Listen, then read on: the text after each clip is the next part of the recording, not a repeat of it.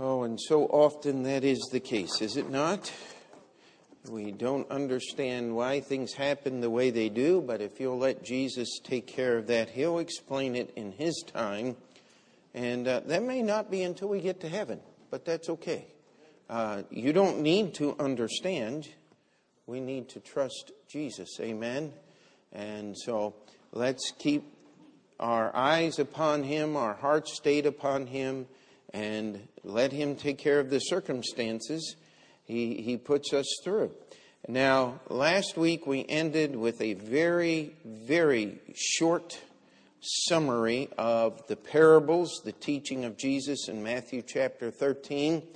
And again, we have taught through all of the parables over the years in different series. What we're trying to do here is get the main story, the scope and sequence of the Gospels as they unfold. And we are, in this lesson, we will finish up the second year and begin the third year of Jesus' ministry. And you'll notice that we're still only in Mark chapter 4.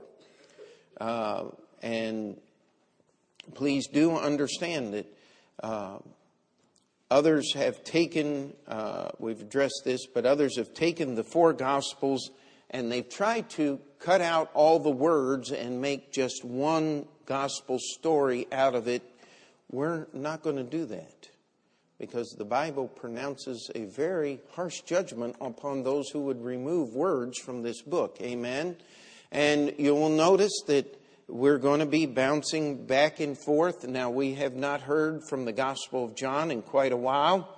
And we won't hear from the Gospel of John again until, Lord willing, next week, if we can finish what is on our outline. We'll be doing one of the most famous stories, the feeding of the 5,000. And, of course, that has all four Gospels telling the same story.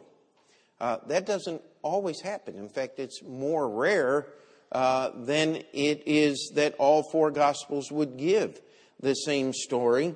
And if you'll notice, Matthew, we kind of jump around a little bit in the book of Matthew. He's giving all the same stories.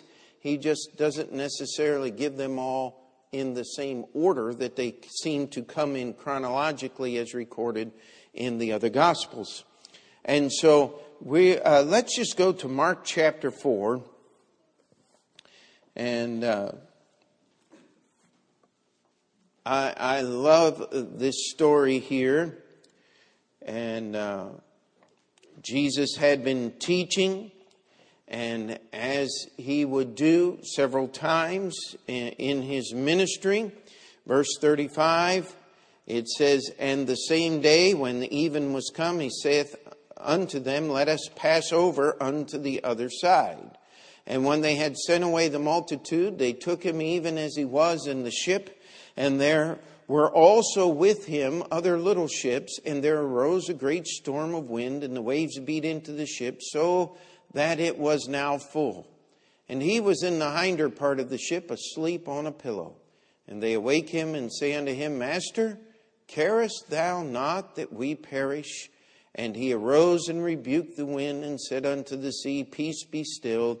And the wind ceased, and there was a great calm.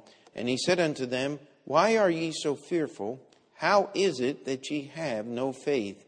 And they feared exceedingly, and said one to another, What manner of man is this, that even the wind and the sea obey him? Now there is so much. I mean, we could spend the whole night just in this one story and still never really cover all that is in here and build on the beauties and the lessons that the Lord is trying to teach us. But what we're trying to do is zoom out, as they say, get the big picture. Jesus in Mark chapter 4 and in Mark chapter 5 He is revealing himself as the very God of gods, the God of the Old Testament, to the disciples. He has a purpose and a reason. He has done many miracles. They are believing on him. They believe that he is the Messiah. They just don't understand everything that phrase means. In fact, many people don't even today.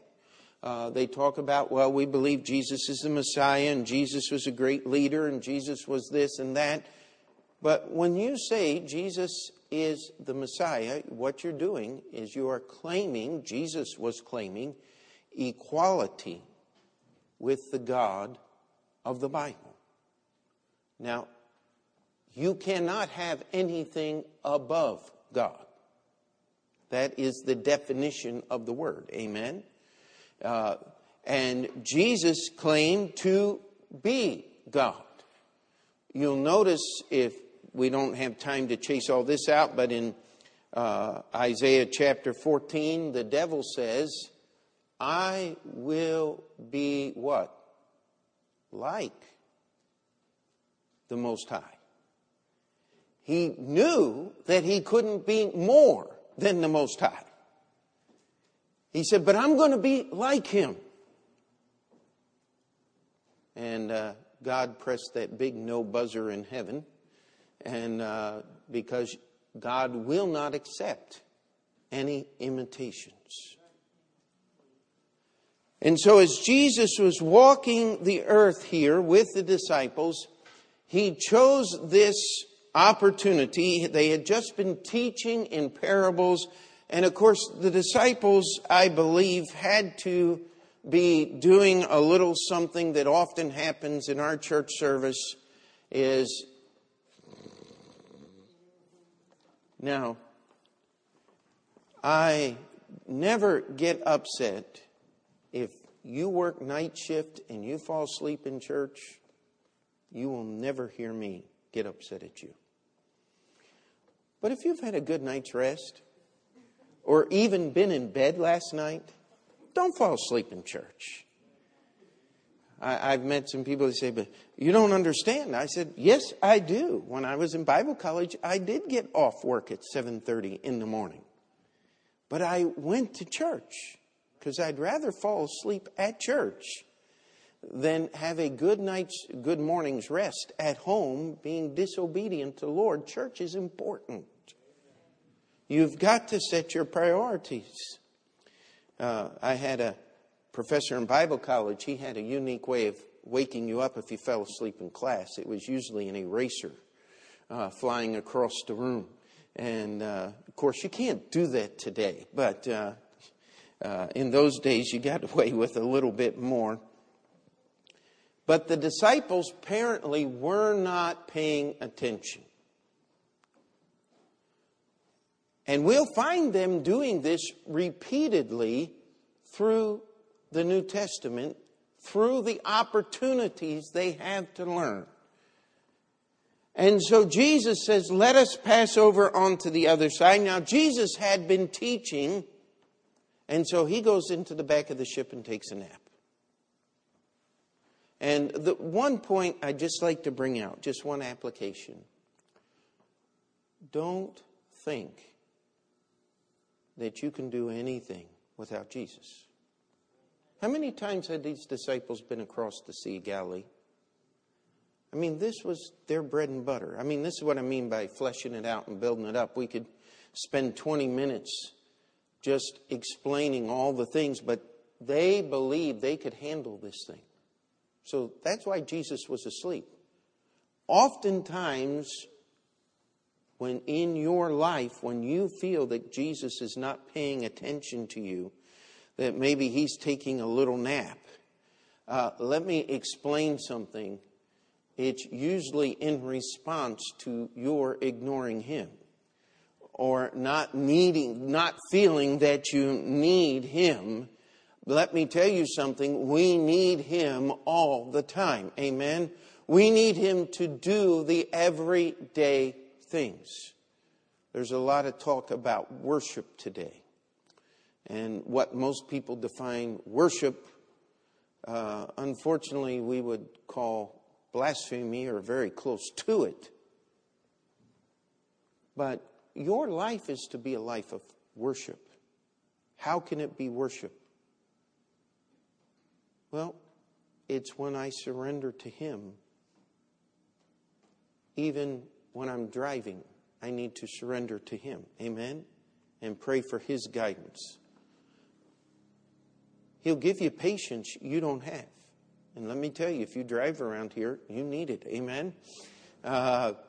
There are many things that we think we can handle. Jesus went to sleep. He didn't wake up until it was time.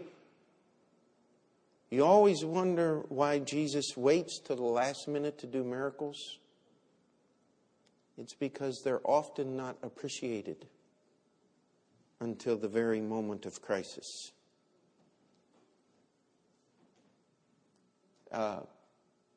They finished this by being afraid of Jesus. Why are they afraid of Jesus?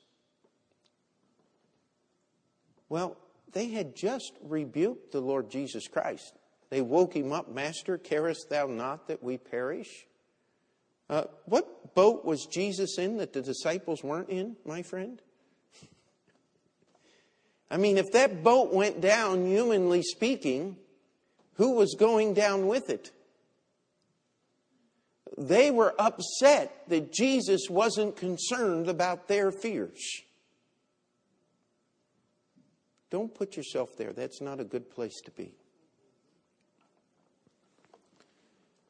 And they end this by being afraid because they had just rebuked Jesus. And if Jesus could tell the wind to be quiet, what could He do to them?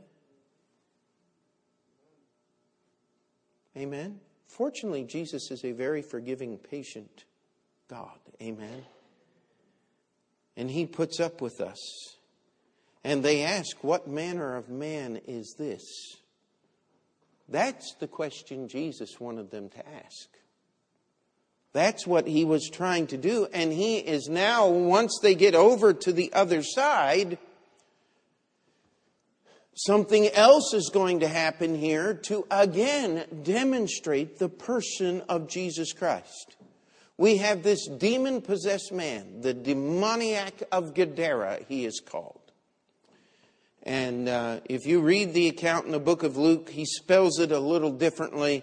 And somebody picked up on that and said, well, that can't be the same story. Well, a fellow did the research about 180 to 100 years ago and wrote it all in a book that one referred to the entire area and the other referred to the Pacific area in which Jesus was in. So both of them were correct in their things. And there's many answers for most of those things that people would call discrepancies. But look at verse 2 of Mark chapter 5. We're going to basically follow through Mark here. It says, and when he was come out of the ship, immediately there met him out of the tombs a man with an unclean spirit. One of the other Gospels tells us that he came running and fell down before Jesus, beseeching Him that He would not torment them before the time. They worshiped Jesus. I've often thought about preaching the sermon, do you treat Jesus as well as the devils did? I mean, the disciples were trying to figure out what manner of man this is. The demons knew now, didn't they? And they came running out because He was there. How often do we ignore the Lord Jesus in our daily life? Devils didn't ignore Him. They came running out. And they worshiped Him, the Bible says. Now, if you got one of them newfangled Bibles, it'll just say it kneeled before Him. But he fell on his face before Jesus. And they tell the story here of this man and all of the horrible things that were going on in his life because of this demonic influence. Now, let me tell you, demons are real. Number one, don't go looking for them, because you just might find them. Number two, if you hear somebody that's looking for them, stay away.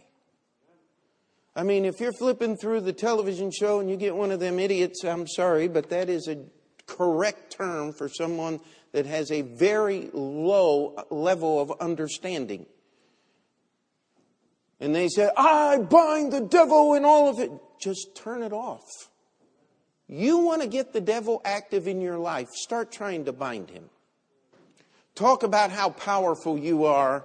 And of course, they always use the name of Jesus. But read the story about the sons of Sceva in the book of Acts. Jesus, whom Paul teacheth. Bad things happen.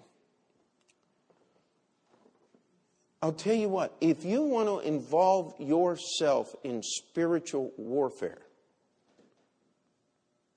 try to get up a half an hour extra early and pass out tracts at the subway station before you go to work. Everything under the sun is going to happen to you to stop you from doing that. Try to get up a half an hour early to read your Bible. Let me tell you something. Bad things are going to happen to you. And when you get the victory, guess what? That is a spiritual victory.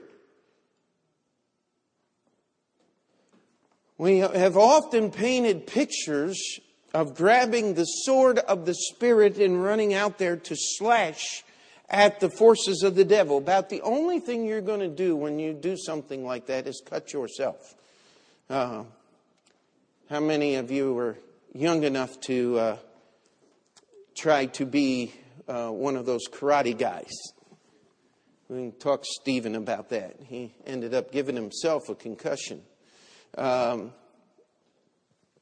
It's dangerous stuff, my friend. If you want to be safe, hide behind Jesus.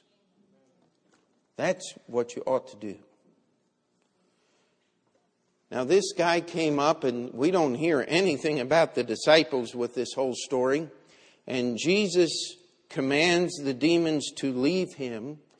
And by the way, I believe I have met people that are oppressed to the point of control and actually possessed by forces. But let me tell you something. That doesn't happen unless you want it to. Now, maybe you're so dumb you don't understand these things and get sucked in by it. But let me tell you, if you're sitting here in a church service, just stay away. Don't watch all of those filthy movies with all kinds of weird paranormal stuff going on. You're inviting the devil into your life when you do that. Stay away from it. Don't try to read somebody else's book. I knew a preacher one time. He said, I just felt like I needed to understand more about the devil. I said, whoa, you don't need to understand anything more about the devil. You already know too much. Amen? Now, we have an interesting story, and I'm just going to relate the details as we're moving on. There's a conversation that ensues, and Jesus commands the spirits to leave this man and not to bother him ever again. And there's a herd of swine, pigs. And the demons say, let us enter into the pigs. Now, why did Jesus do that? We'll have to wait till you get to heaven. He doesn't answer that question, but the pigs all run down the cliff at the Sea of Galilee and end up drowning in the water. Now, could you imagine all the problems the EPA would like to cause if something like that happened today? But the simple thing was, these forces are there. They are out there. They will bother you. They will control you if you let them. By the way, if you're saved, you can be oppressed or influenced from the outside, but you cannot be possessed or controlled from the inside, because the Holy Spirit of God lives within you at the moment of your salvation. But let me tell you something. You can quench the Spirit. And when you do, you're giving power or influence to the other spirits, which are not of God.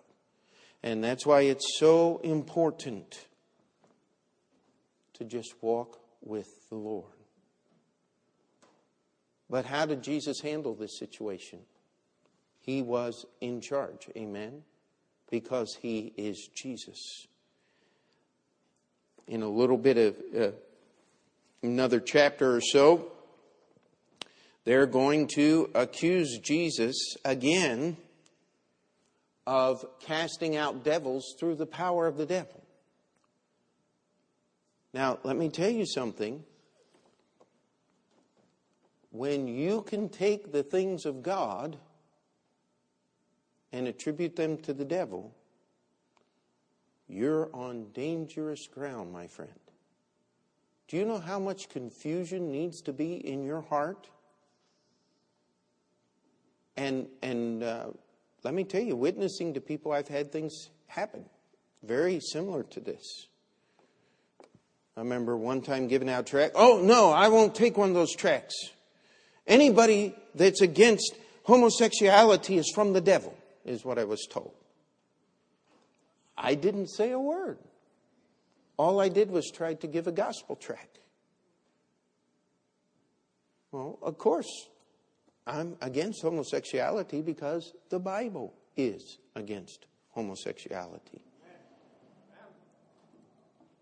But when someone says, if you take a stand on the Bible, you're from the devil, that is a terrifying piece of earth to stand upon, is it not?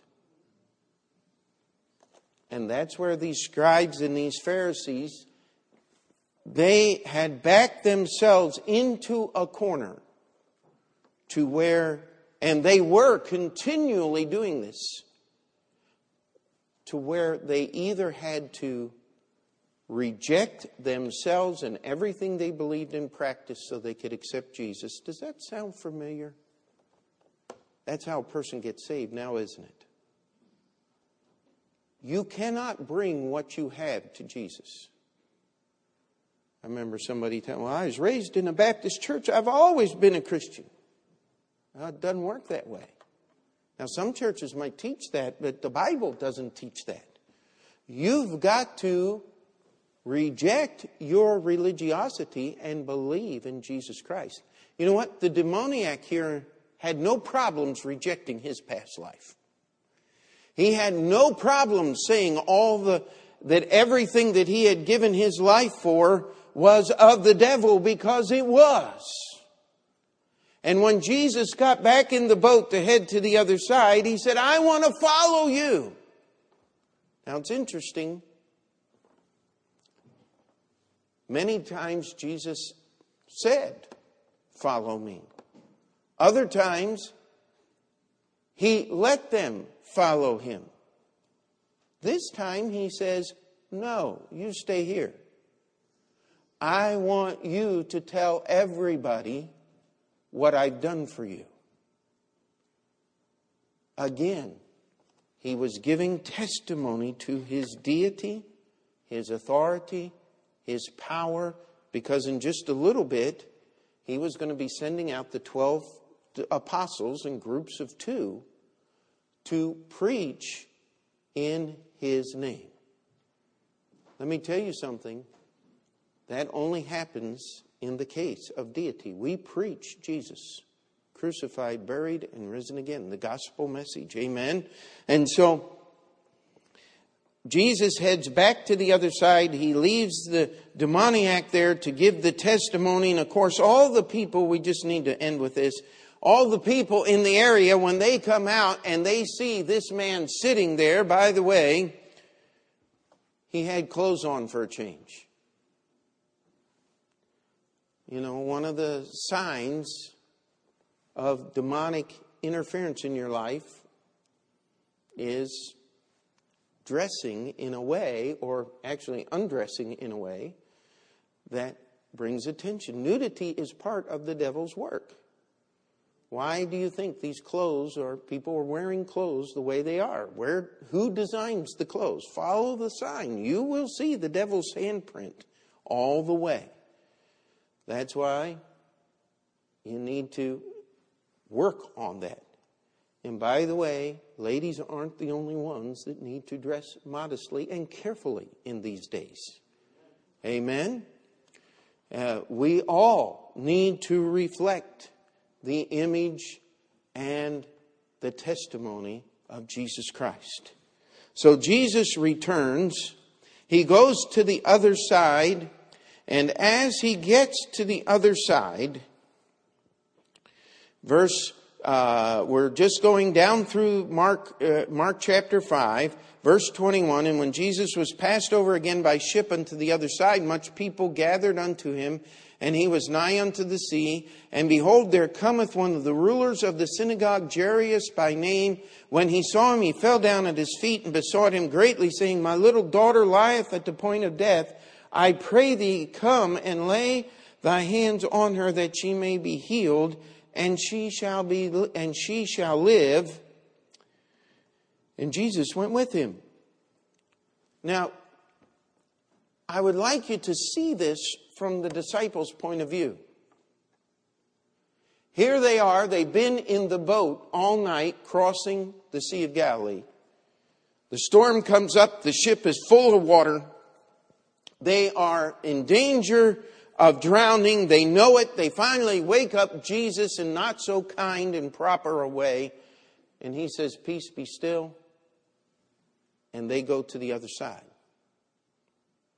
In the morning, they meet the demoniac of Gadara. Jesus casts out the demons. They find some clothes for this man, and Jesus gives him some instruction. They then turn around and go back the 5 or so miles across that little inland lake there. And the crowds hear that Jesus is coming, and they all come out. And a ruler of the synagogue comes pushing through the crowd and falls down at Jesus' feet and says, My daughter's dying. Will you come and touch her that she can live? Now, who was in charge of the synagogues, my friend? Many of these same people who were saying all these horrible things and lying about the character of Jesus Christ. I'll tell you what. It's like I've often said, I'm in the hospital with people, and I said, you know how to tell the difference between bearable pain and unbearable pain? See, bearable pain is when you have it. Unbearable pain is when I have it. Amen? Isn't that the way it works? And the simple truth of the matter is, we don't know where Jairus was with all of these things going on, but when his daughter was approaching death's door, he was willing to believe in Jesus. He was willing to humble himself in the sight of his friends. He didn't care what anybody said or thought about him. The only thing he knew, that there was hope if Jesus would come. He knew of no other. Can I tell you, that's a picture of what salvation is. It's when you're willing to forsake everything to go to Jesus. Now, Jesus was going to allow events to manipulate themselves to take this man through some very deep waters. Jesus will do what it takes for you to believe on him, if you'll just follow him.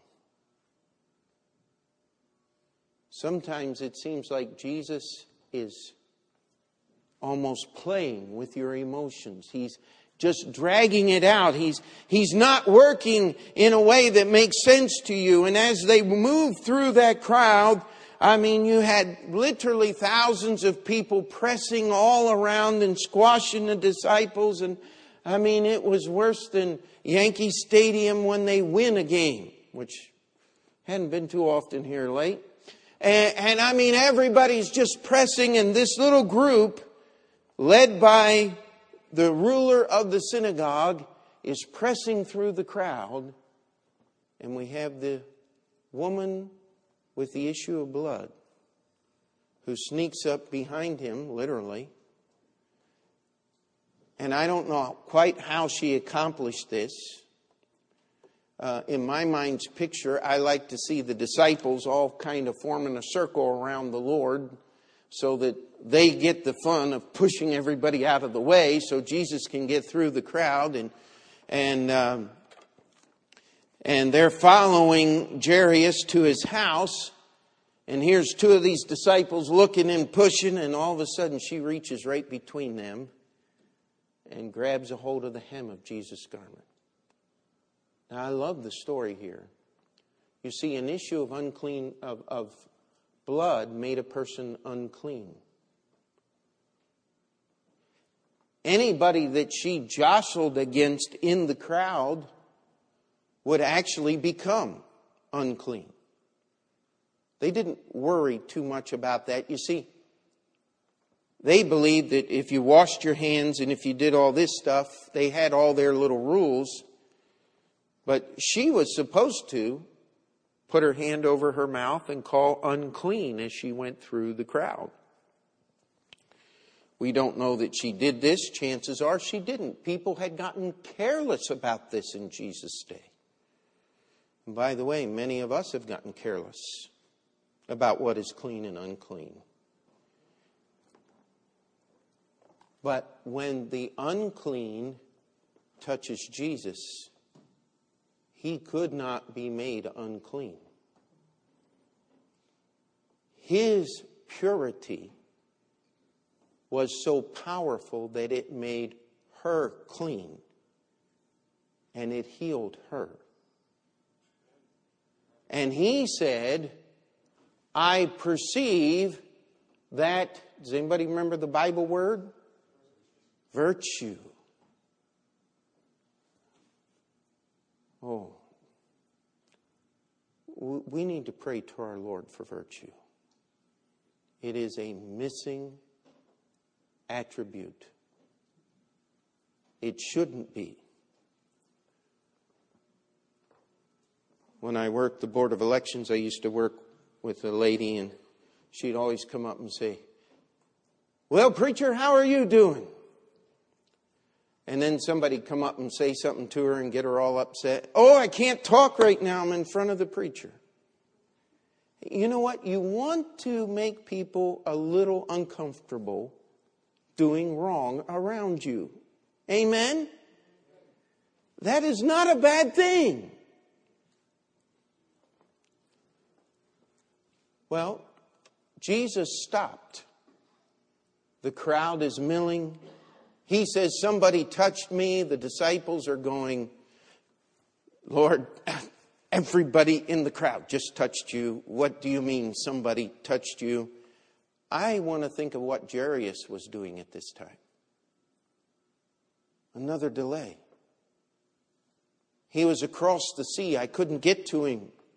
Is there going to be enough time to get Jesus to my daughter before she dies?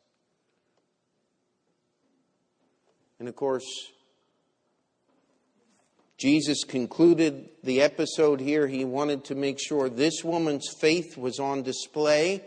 And everybody in the crowd understood the things that we just explained, that she was unclean, but now she was clean by just touching the hem of his garments. Again, another attribute.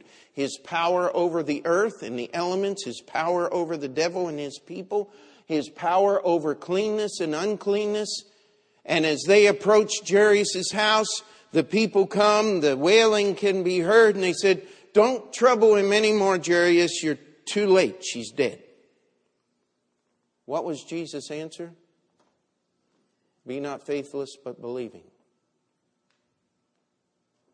Now I'll tell you, Jesus was trying again. Not trying, he was showing himself again. He said, the girl's not dead, she just sleeps. And what did they do? They went from their wailing and weeping to laughing. Don't be an idiot. Don't be ridiculous. She's dead. She's dead. There's nothing you can do. And finally, Jesus pushed them all out. And of course, they were offended. They were here to comfort this man at the death of his daughter. They didn't want this guy who didn't understand about death. And of course, Jesus understood everything. In fact, he had planned it that way. Not so that Jairus could suffer in his heart and his mind, but so that Jairus and his disciples and all that would hear that story would know power over the wind and the waves, power over the devil and thousands of his minions, power over uncleanness that could not be healed by man, and power over death. What an incredible Savior, amen? A picture of Jesus is being painted, and these events happened in rather rapid succession. And we have a tendency when we read through our Bible that when we come to a chapter division, we stop and say, oh, that's the end of the day. No, not necessarily. Those are just references to help you find your way. What we're trying to do is get the story here. And Jesus then, after healing Jairus' daughter, we come to Matthew chapter 9, and let's just turn there. Because this little insertion, this is where it fits in the chronology the best that we can understand.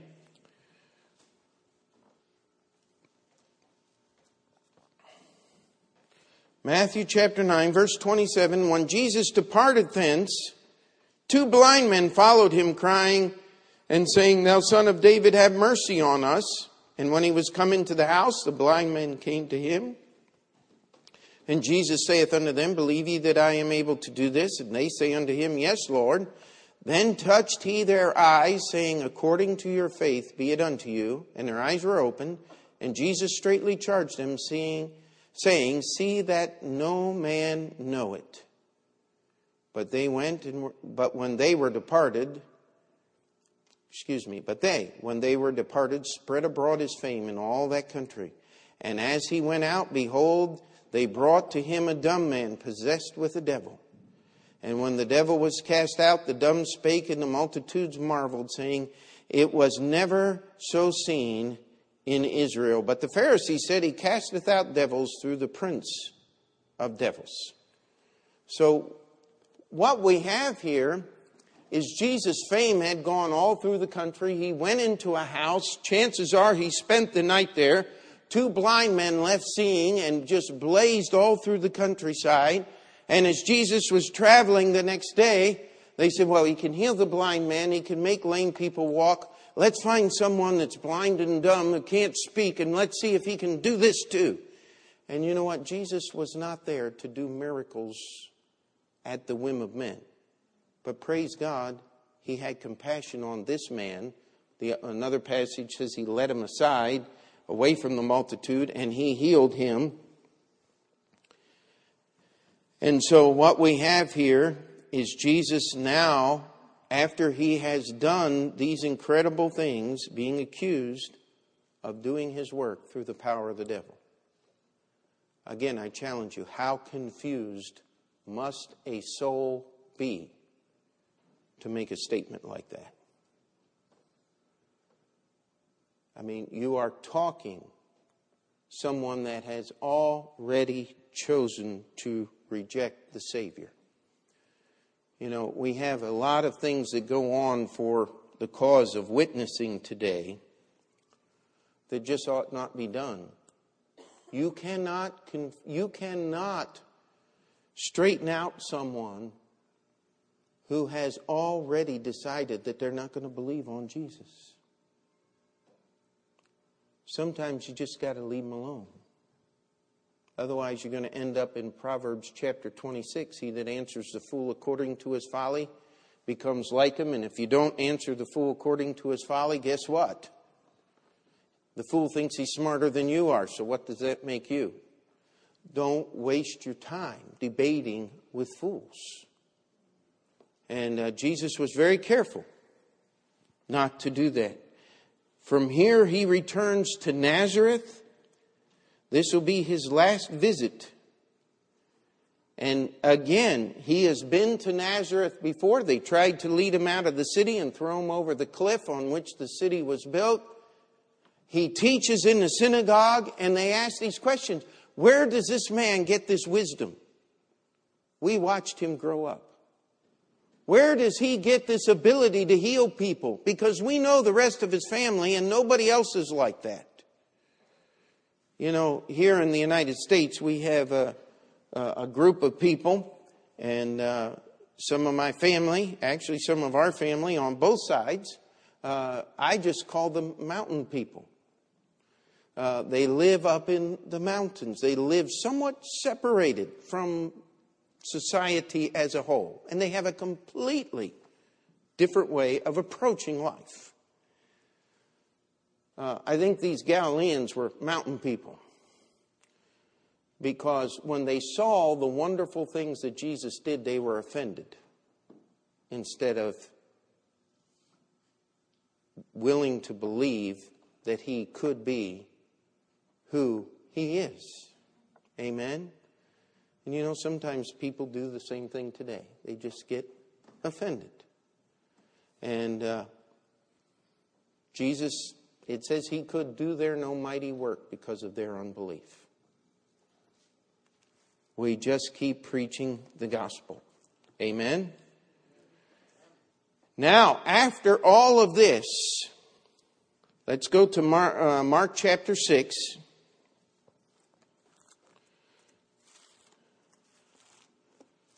And I just want to set the table for the feeding of the 5,000, and then we will end tonight as we go through our text.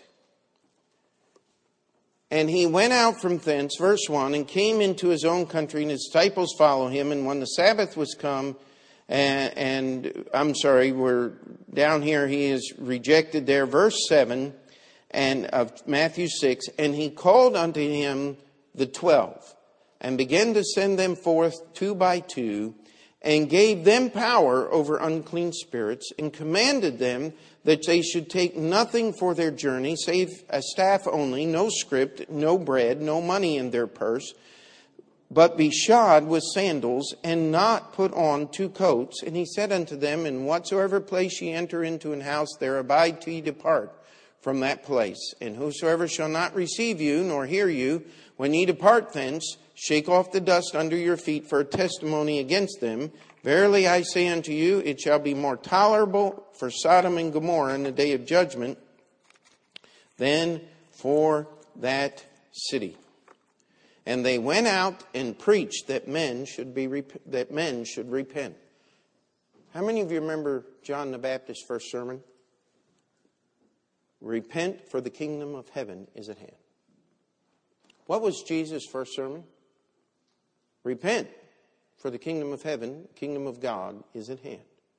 What was the disciples' first sermon? Repent.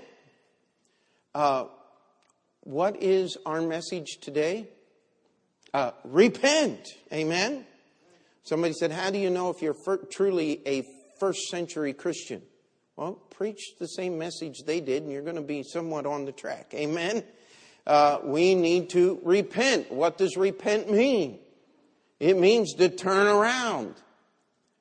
Now, are you capable of getting rid of every sin in your life? No.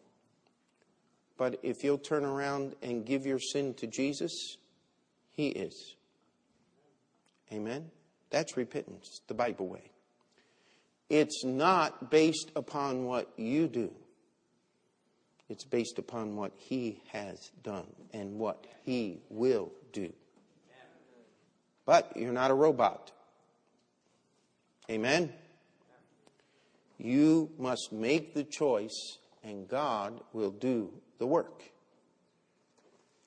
So, Jesus now sends the 12 out. By the way, read this in Matthew. The references are there. Did Judas go out with the other 11? Hello? Did he? You better believe he did. Did Judas do miracles like the other 11 did? You better believe he did. But how did he do all. The power wasn't in Judas or Peter. You see, there are certain people who teach what is called apostolic succession. That Jesus gave power to Peter, and therefore Peter could give that power to whoever he would. That falls all to pieces if we just put Judas in the equation. Because Judas did the same things that Peter did. At the Last Supper, when Jesus said, one of you are going to betray me, what did the disciples say? It's Judas! We knew it! No, they didn't. They asked, is it I? No one said, is it Judas? In fact, when Judas got up and left, they still didn't understand it was Judas. They didn't know it was Judas until they got to the garden. And he was leading the crowd. The power is in Jesus.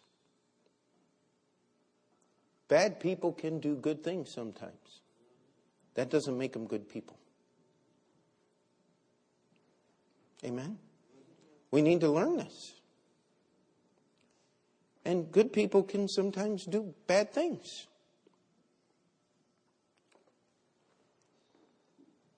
But the 12 are sent out, 6 groups of 2, all throughout Galilee, preaching in the synagogues and in the towns, healing, casting out devils, doing the things that Jesus had done. And where was Jesus? He followed them. You know what Jesus just did? He multiplied his ministry by 6. He could go out and he followed all 6 groups. It's only God could. That's why John said if all the books should be written, we couldn't even write everything that Jesus accomplished. Now, the 12 are going to return to Jesus at the end of their circuit throughout Galilee. And that's the last part of this. They're going to find out that John the Baptist had been killed by the wicked Herod in a most inglorious way because of the dirty dancing of his own stepdaughter. Just a filthy story. Let me tell you something. The Bible handles it very cleanly and succinctly. Don't study the life of Herod, please. Don't study the stories of the Herods. Not even the soap operas in all of their degradation have approached to the life of the family of Herod the Great and his sons who are playing in this story at this time. It come pretty close to some of them. I don't follow the stories in the slop opera, so maybe I should say it approaches to, but it's just very, very terrible stuff. The interesting part that we have here is Herod hears all that's going on with these disciples of Jesus and what Jesus is doing. And he hears rumors that John the Baptist has risen from the dead. And he says, the Bible says, I believe it's in Luke, that he desired to see him. He wanted to see Jesus. Now, he was going to get his chance. It was going to be the day Jesus was crucified. And Jesus was going to answer Herod nothing. You know why? Because Herod already had his chance. He had had John the Baptist locked up for probably close to a year at this point. And it says that he went down and heard him gladly.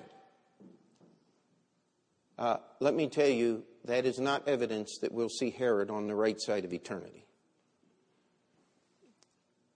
You can hear the word all you want, but you must believe in the Savior. And so, the disciples come back from their trip, and I'm sure they're exhausted, but they have no understanding that Jesus made 6 trips. Well, each set of them made 1 trip. And Jesus is going to tell the disciples as they find out about the death of John the Baptist, let's come apart into a desert area. In verse 31, let's just read that. Verse 30, and the apostles gathered themselves together unto Jesus and told him all things, both what they had done and what they had taught. And he said unto them, come ye yourselves apart into a desert place and rest a while, for there were many coming and going, and they had no leisure so much as to eat. And this is the physical setting. We don't know exactly how long this was, but it was a period of months that the disciples had gone around. They now returned. They were all together again. And they find out their beloved leader, it was John that introduced many of the apostles to Jesus. He had died. He was buried. He had been murdered by Herod. And Jesus said, let's go apart into a desert area and rest a little while. I'll tell you, sometimes that's needful. But how many of you know what kind of rest the disciples got when they went to the desert area? You see, you don't need rest as much as you need to be with Jesus. Amen? And again, we're going to find that disciples had not learned their lesson. They weren't paying attention because they were too busy thinking about what they had done. But did they do anything? No. Judas gives us the answer to that question. It was Jesus that had done everything. They were just there. Let's pray. Dear Heavenly Father, we come before you. Lord, we thank you, the stories that are in this book called the Bible, how they present Jesus for who he is. Lord, we just ask now that you would encourage us to keep our eyes upon you. Lord, to bring everything we are to you, to repent and to live for you each and every day. We ask you to bless this time of invitation. In Jesus' name we pray. Before we finish that prayer, just keep our heads bowed. And if you need to slip out and spend a little time at the altar is open.